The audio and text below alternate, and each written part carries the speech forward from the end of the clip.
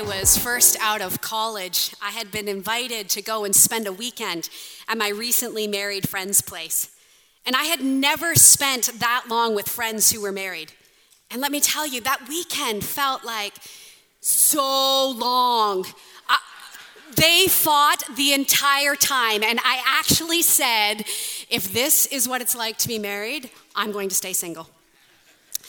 Now, there are good examples of people who chose to remain single. Mother Teresa, the Apostle Paul, he wrote most of the New Testament, and he even wrote in 1 Corinthians 7 how it is good in general to be single.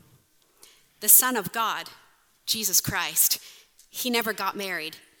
You know, singleness is a gift, and it is to be honored. And too often in the church, we seem to elevate marriage over singleness, and we shouldn't. There are good reasons to be single, even if it is only for a season, like it was for me. But I do think there are many false assumptions that people are believing when they're choosing whether or not they should get married.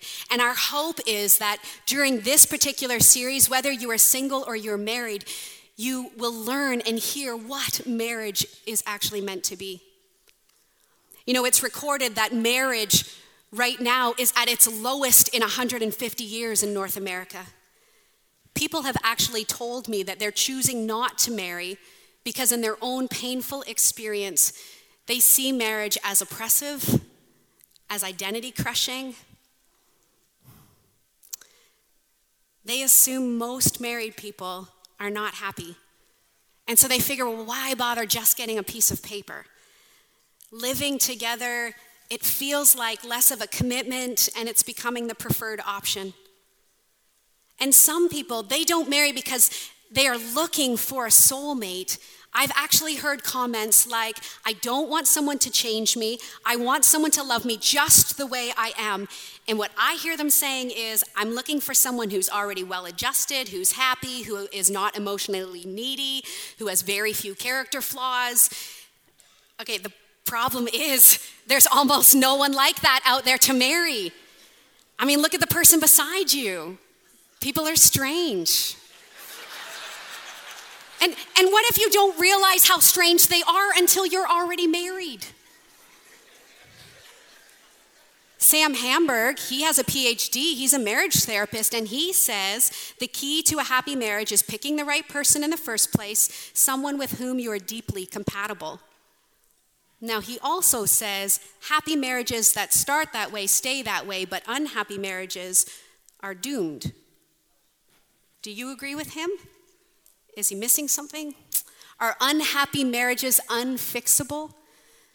And is the point of marriage our own happiness? What is the meaning to marriage? These are big questions. And this is our third week talking about marriage and why it matters to everyone in this community. And I have been so excited about this marriage sermon series because I believe it will impact our community and it will impact the vision that we have here at Sanctus Church. So Port Perry, Bowmanville, Pickering, all of you, I hope you have been listening in. Today we're going to dig a little deeper into what Scripture has to say about the meaning of marriage. If you know the biblical meaning of marriage, it'll impact the way you live. It'll impact the way you treat singles and how you treat those who are married. And I wish so much that I understood this about marriage back when just after college I visited my friends, because I know I would have responded differently. Pastor Dave started off this series with a pretty untraditional passage from Hosea on marriage. And today we'll look at a passage that is listed when you Google search Bible verses on marriage. So turn or navigate to Ephesians 5. This portion of Scripture is written by the Apostle Paul in the first century, and it was written to an audience whose view primarily was that marriage was a social transaction. So a good marriage just linked your family to another good family. It was important that your name carried on, and so you needed to have children. But today, in this culture, that isn't the primary reason for marriage. Those who do decide to get married often get married out of a response to a romantic relationship, and they're looking for emotional happiness. But Paul, he writes this view of marriage that would have certainly astonished the original readers, and I think even more so us today. Now, the verse on marriage is actually at the end of the chapter, but to understand the context, let's look first at the very beginning. So Ephesians chapter 5, verses 1 and 2. Imitate, follow God's example as dearly loved children, and walk in a way of love, just as Christ loved us and gave himself up for us as a fragrant offering and sacrifice to God. And then following that verse, there's several verses that describe how Christ followers should live. And I urge you, later today, take time to read through that. But after that long list, it's like Paul is acknowledging living a righteous life is impossible without God. So he declares in verse 18, be filled with his Spirit. Now, this isn't an optional thing for Christ followers. There's no technique to learn. There's no formula to recite. To be filled with the Spirit simply happens the moment you believe and you surrender to him. His Spirit then enters you. And what gets me excited is that you can continually be filled with his Spirit as you're open to him. So Ephesians 5:18, be filled with the Spirit. Following that, it says, speaking to one another with psalms, hymns, and songs from the Spirit. Sing and make music from your heart to the Lord, always giving thanks to God, the Father, for everything. In the name of our Lord Jesus Christ, submit to one another out of reverence for Christ. That is what being filled with the Spirit looks like. Paul, the writer of Ephesians, he describes several marks of a person who is filled with the Spirit, including singing and thanksgiving. But the final mark is in verse 21. It's this Spirit-empowered submission. Now, so many of us cringe at the word submission. My friend Kathy, she used to think it was hilarious when she was driving us that she would stomp on the brakes and yell out, bow to me, and everyone was lunged forward. You know, forceful submission, it hurts. But willing submission, that's what moves us from individualism to being able to live in community. Interestingly, the whole concept of submission is extremely important in the New Testament. Paul writes about it more than 20 times. And his main concern was that his readers would understand that the dangers of pride, of position, and an authoritarian spirit, that these things are destructive to community. So an openness to submission is relevant whether you are single or married. Submission to one another is an expression of the enthusiasm that the Spirit inspires, and it's what brings us all together. Submission is evidence that one is filled with the Spirit of God. When we hear of Spirit-filledness, many of us think about inner peace and power, and that is the result. Jesus also spoke of the Holy Spirit primarily as the Spirit of truth. Throughout the book of John, you'll actually see the Holy Spirit's ministry is to take the truths about Jesus, make them clear to our minds and real to our hearts. Now, since there's probably been controversy stirring up inside you ever since I mentioned the word submission, allow me for a moment just to ask God to do exactly that.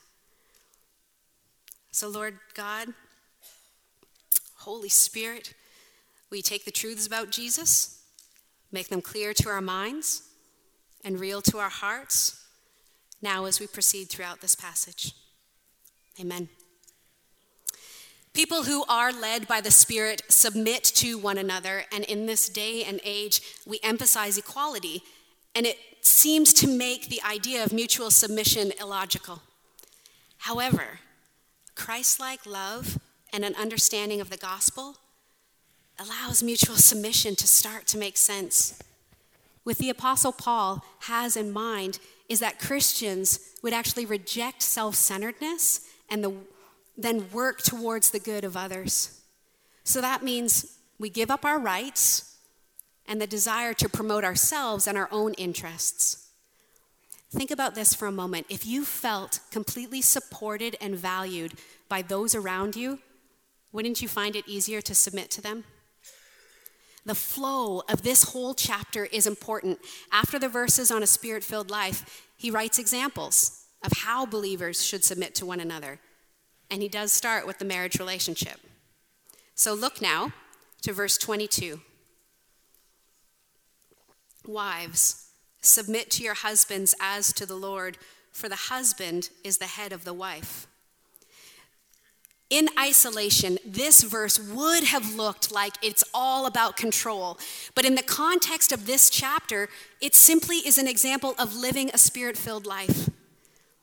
The text says, wives, submit. It does not say obey. Submit to the husband as the head. I grappled with, okay, what does the word head mean? And some commentaries that I looked at said that head means source, so meaning to come from. Well, when I think about how the Bible says the first woman was made from the first man, saying source as the definition of the word would be acceptable, but only if the text actually said man was the head of woman. But that isn't what it says. At no point is it saying women submit to men or that a married woman should submit to all men. It specifically says a wife should submit to her own husband. As the church submits to Christ because Christ is the head of the church, there is no doubt that Christ is the leader of the church. He protects and provides and is responsible for it. So head must also mean leader. Now, women who are married to men who have not surrendered their lives to God will find it incredibly difficult to submit to their husband's leadership. Submission to someone else's leadership has actually not always been very easy for me. Partly because of my personality, but also now in my position, I am a leader, and frankly, I enjoy being in control. So, if I am going to submit, I need to choose to submit. It's an action I take. It is not a passive response. It does not mean that there's agreement on everything. Submission is not a lack of control. I have learned to see it as a gift that I have the control to give.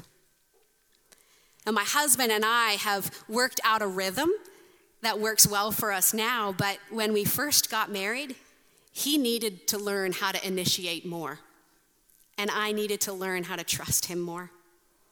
And we were able to learn these things only because we would create a safe environment to try them out. Now, many times, we're actually pretty like-minded, even when it comes to big decisions. But there have been times when we weren't. And I always share what I think. And I will influence his thinking. But since I believe he is following God's lead, I'm willing to follow my husband's lead. Now, those times require a great deal of patience, but I will tell you this. I have always grown in my faith in a God who is at work for the good of those who love him. A wife submits to her husband's leadership for a few reasons. First, because it says to do it in Scripture. Those who acknowledge Scripture as a guiding authority need to do what it says. Second reason I found was in Titus 2. And that's a pretty popular chapter for women. Titus 2, verse 5, it says, women are to be sensible, pure, makers of a home, so that means where God is honored, good-natured, being subject to their own husbands, so that the word of God will not be dishonored. According to that verse, a wife should submit to her husband because the world is watching your marriage. When I had the privilege to travel to Bangladesh and to go and meet Sanctus Church's global partners there, I was so impressed how our partners would train and equip couples, both men and women, equally in everything that they needed to know so that they would then be commissioned out together to do ministry. In this country where less than 1% of the population is Christian, what they are doing that sets the Christians apart is actually providing a way for couples together to minister. Now, even at the time that this particular text was written, the way that a Christian wife relates to her husband, it can be a source of scandal for those who are looking on.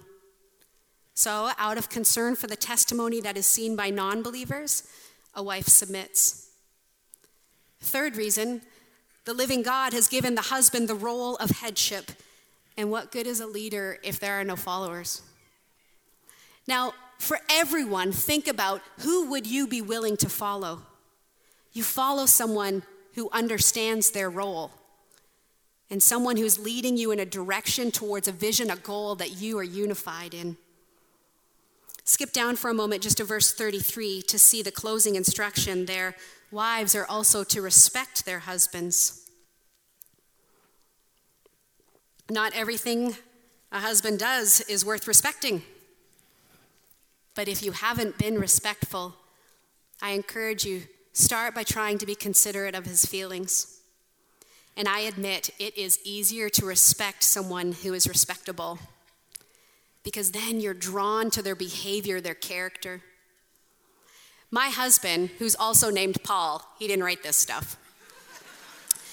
But Paul and I have now been married 15 and a half years, and we met in this church. Shortly after we met, we joined a connect group. And in a group, when you're living life together, you are able to get to know someone exceptionally well. Little groups plug from your groups pastor. So in our group together one time, we weren't dating at the time, but we were just playing games. There's this game called Cranium. We were on opposite teams, but we happened to be sitting side by side. And his team needed to guess the word that his teammate was acting out.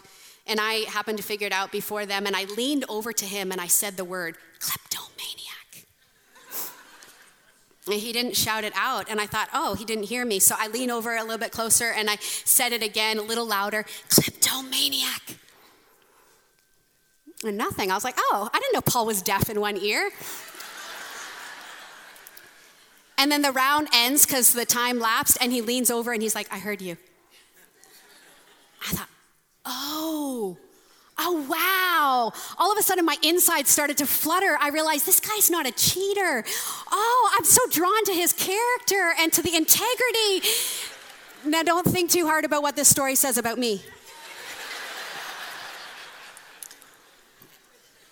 Suffice it to say, I'm a sinner, and I have learned that following his lead has actually made me a better person.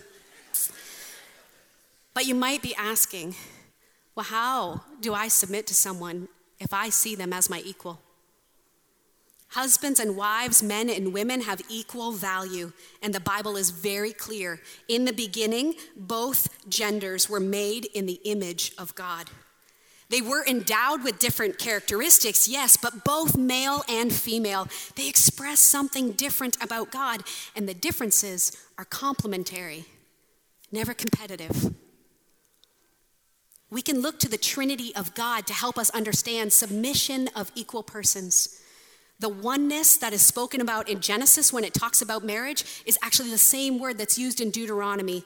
Deuteronomy 6:4 says, "Hear, O Israel, the Lord our God, the Lord is one." Together, unified, yet still distinct, Jesus is God, and he submits to the Father when he says, "Not my will be done, but yours." Now, I've been describing an ideal situation, and the painful fact is that sin distorts submission. And these verses have been used like a club to keep women in a defeated role, even inside the church. In 1998, there was this study about the abuse of women in Christian homes. Abuse of women and the term Christian homes, these should be mutually exclusive, but they're not. That study concluded 1/3 of all wives are beaten during the course of their marriage. Christians must take a more forceful stand against the wife abuse and against all denigration of women. And I believe that's exactly what the writer Paul was doing when he wrote this particular passage. As I said, his original readers would have been astonished at his words, because those who were Jews, they had a very low view of women. And even the Greeks, who were newly being introduced to the gospel, they also had a low view of women. Their philosopher, Seneca, is recorded as writing, "Women were married to be divorced and divorced to be married." So the atmosphere was adulterous. This entire passage was challenging everyone's view. Is it challenging you today? Hear this. Women aren't being seen as inferior. They're being lifted up.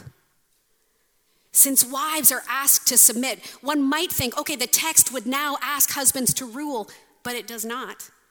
Instead, husbands are instructed to love their wives, give themselves as Christ loved the church.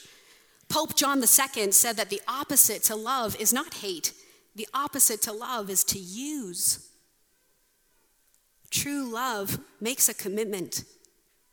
Husbands are to love their wives as they do their own bodies. So just like they would feed and care for it, they're instructed to nourish and cherish their wife. Gentlemen, if you are single or married, are you taking efforts to become healthier physically, emotionally, and spiritually? If not, it'll be harder for you to do this for another. But for your wife, you are to nourish and cherish. These are some helpful definitions. Nourish, give an abundance of what she needs to flourish. Cherish, tenderly care for, support, encourage, hold dear, show affection. In 1 Peter 3, these instructions are actually fairly similar given to husbands, but in verse 7, it gives a reason why husbands are actually supposed to live this way. Husbands are told to live with their wife in an understanding or considerate way and to honor their wife as a fellow heir of Christ's grace. So there it points to the equalness again, but it says a reason, so that their prayers are not hindered. 1 Peter 3:7, so that your prayers will not be hindered. It's so interesting to me that Peter makes this connection, that the way a husband lives with his wife has an impact on the hearing or possibly the answering of his prayers. It might be helpful for you to think about it this way. If you are married to a Christian woman, she is the daughter of the Most High God. In the book Sacred Marriage, the author refers to God as a heavenly father-in-law. So can you picture this overprotective daddy who very much cares about how you treat his little girl is watching the way you cherish and nourish her. And if it is lacking, he's allowing it to cause a barrier for him to listen to your requests. So that's the what and the why. But look again at our text to find out what's the how that is asked of husbands. Ephesians 5:25-27, husbands, love your wives, just as Christ loved the church. He gave himself up for her to make her holy, cleansing her by the washing with water through the word, and to present her to himself as a radiant church without stain or wrinkle or any other blemish, but holy and blameless. In this same way, husbands ought to love their wives. Now, the writer Paul could have used the Greek word eros for love, because eros refers to a sexual love, and of course there is that in marriage, but he isn't only referring to an eros type of love. He could have used the term phileo, which phileo means companionship. The marriage relationship is definitely about having a lifelong friend. But again, he isn't talking only about friendship. He chooses to use the word agape, a Greek word that agape love, it means being caring for others because God first loved us. It's actually a response to the God who is love. It's the selfless kind of love that is evident only when we look at the gospel. And the good news is actually described in these verses. So the church, and more specifically, people, we are defiant, and sin has separated us from the one who created us. But because of his love, God sent his son who submitted to him, and with his death on the cross, he rescued us and cleansed us. and then he presents us back, reconciling mankind's broken relationship with God. And married couples get to model how Christ sees his relationship with the church. It's an earthly analogy of spiritual truth. Israel was viewed as God's marriage partner. The Israelites were set apart for God. Set apart means sanctified, cleansed, all for the purpose of then being presented back to God. The prophet Isaiah describes it like this in Isaiah 6:10. He has covered me with clothes of salvation and wrapped me with a coat of goodness. Like a bridegroom dressed for his wedding, like a bride dressed in jewels. Submission to the one who is leading you to be presented to God is worth following. And Jesus is our model. Jesus models servant leadership. In John 13, Jesus, on the night before his death, he famously washes his disciples' feet, both showing and then teaching them how he was redefining authority and headship. John 13, verses 12 to 16, he says to them, "Do you understand what I was doing? You call me teacher and Lord, and you are right, because that's what I am. And since I, your Lord and teacher, have washed your feet, you ought to also wash each other's feet. I've given you an example to follow, so do as I have done to you. I tell you the truth, servants are not greater than their master." Jesus is a model for husbands and how he relates to the church. He puts her needs above his own. Jesus is a model for wives in how he relates to the Father in submission. Philippians 2, 5-11 says that Jesus is equal with God, and yet he sacrificed his glory. He took the role of servant.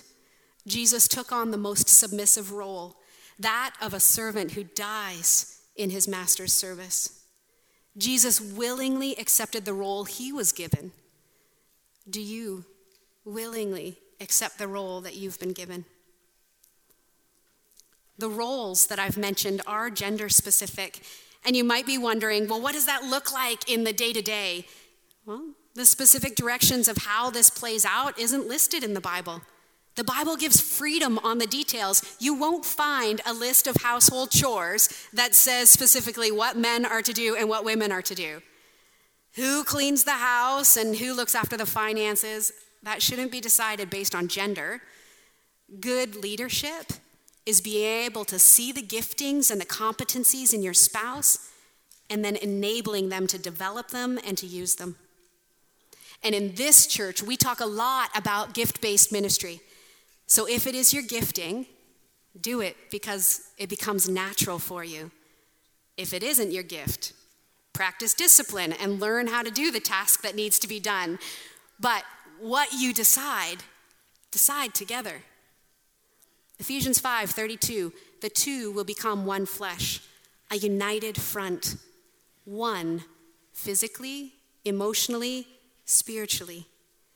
And the secret to all of this is actually revealed in the very next verse. Paul uses the word mystery, which in the New Testament, it doesn't mean something that's too complex or too deep, too obscure, something that's just too distant for humans to understand. No, the Greek word that Paul uses for mystery is the idea of a secret.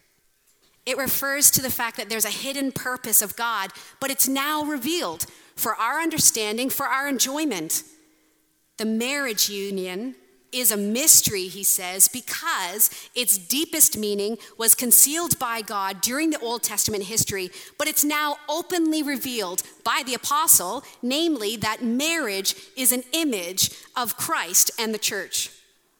Ephesians 5:32, he says, I am saying that it refers to Christ and the church.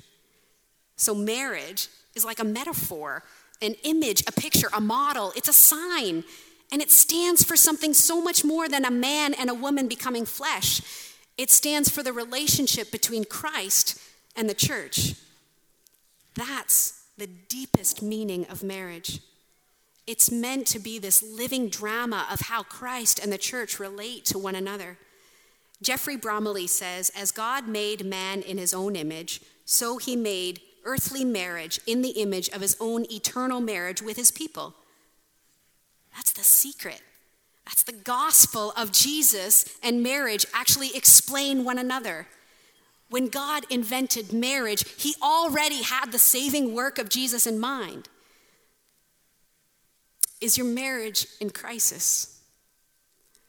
Well, the people of earth certainly were in crisis. And so just like there's hope for all of mankind, there is hope for your marriage. As Tim Keller wrote, so what do you need to make a marriage work? You need to know the secret, the gospel, and how it gives you both the power and the pattern for your marriage. On the one hand, the experience of marriage will unveil the beauty and depths of the gospel to you. It will drive you further into reliance on it.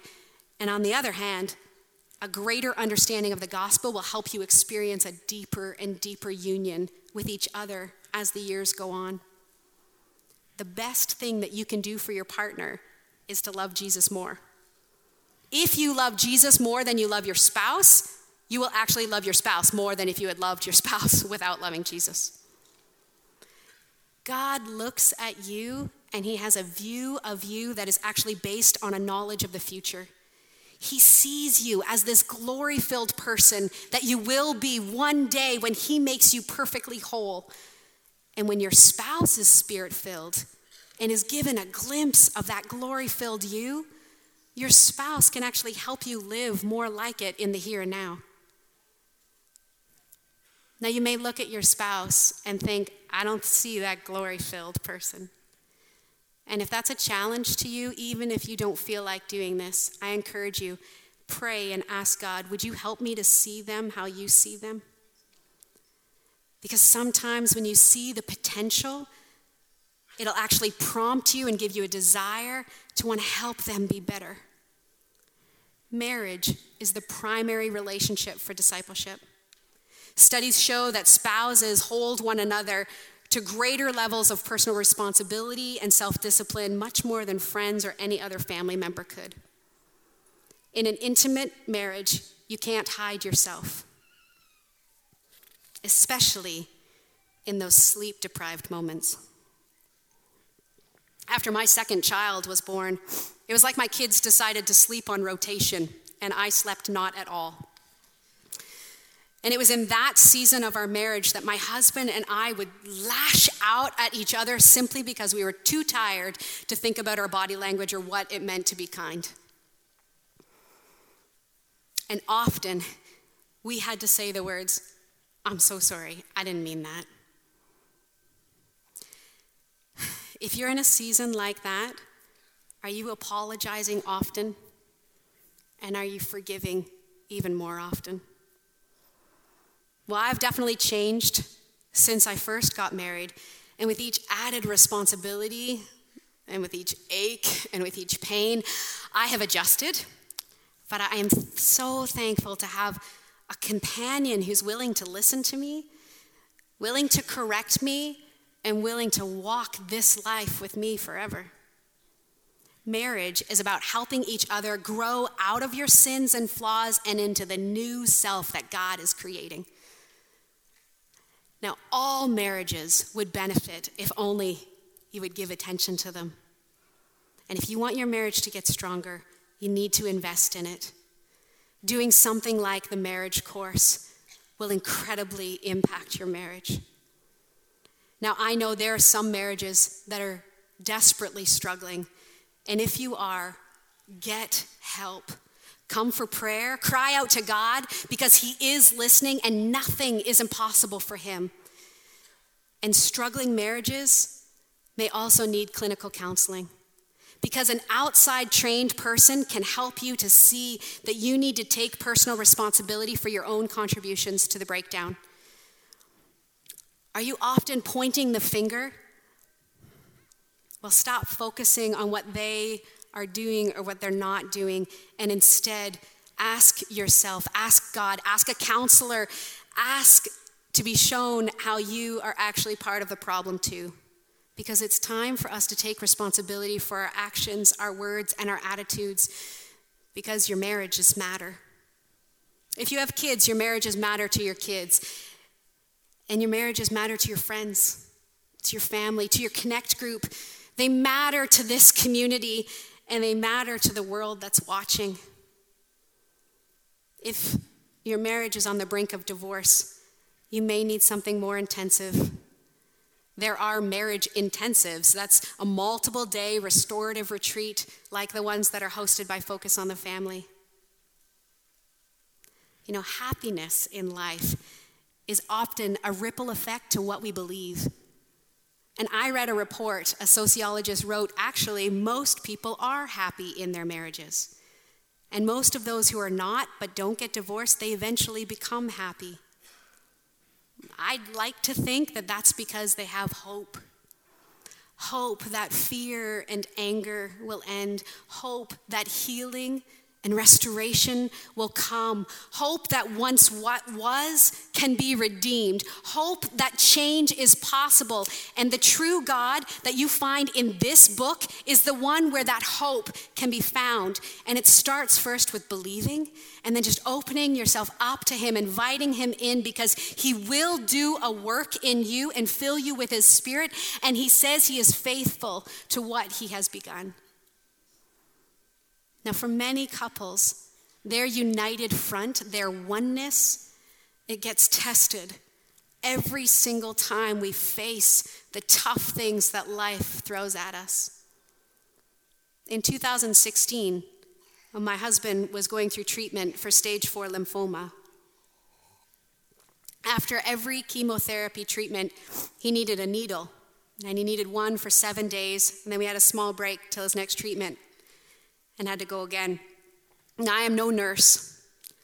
I am intentionally in a profession where I get paid to talk and to listen, but not to touch. But there we were. I learned how to correctly give him his needles. I had to calmly and carefully try and find a fleshy part of his side or his arm or his leg. And believe me, he's a thin guy now, but he was like 40 pounds thinner then, and that wasn't easy. But what was even more so difficult was just knowing I was inflicting pain, and it had to be done because the medicine was part of how God was healing him. And we were in this together as one flesh, physically, emotionally, and spiritually united. Now, there may be truths that you have been avoiding saying because you foresee the pain is actually too great. But if you would learn how to calmly and carefully find the right way to say what needs to be said so that it's actually heard and received, you can then work towards becoming one together. So take a moment, bow your heads, pray, listen, commit to whatever next steps God has been prompting you to take, so that you will help your marriage or other marriages in this community to reflect what they're truly meant to be. Are you willing to fulfill your role in the greater picture that is intended by marriages? Heavenly Father, speak to us. Help us to know what is the next step you are calling of us. Lord, forgive us when we haven't wanted to submit to the role you have given us. Fill us with your Spirit. Would you make us a community that is evident of submission? May our community be full of healthy marriages, so that those around us would see and accept the gospel, and that your name would be lifted high and glory would be brought to you. Come, Holy Spirit, begin a work in us today. In your name we pray. Amen.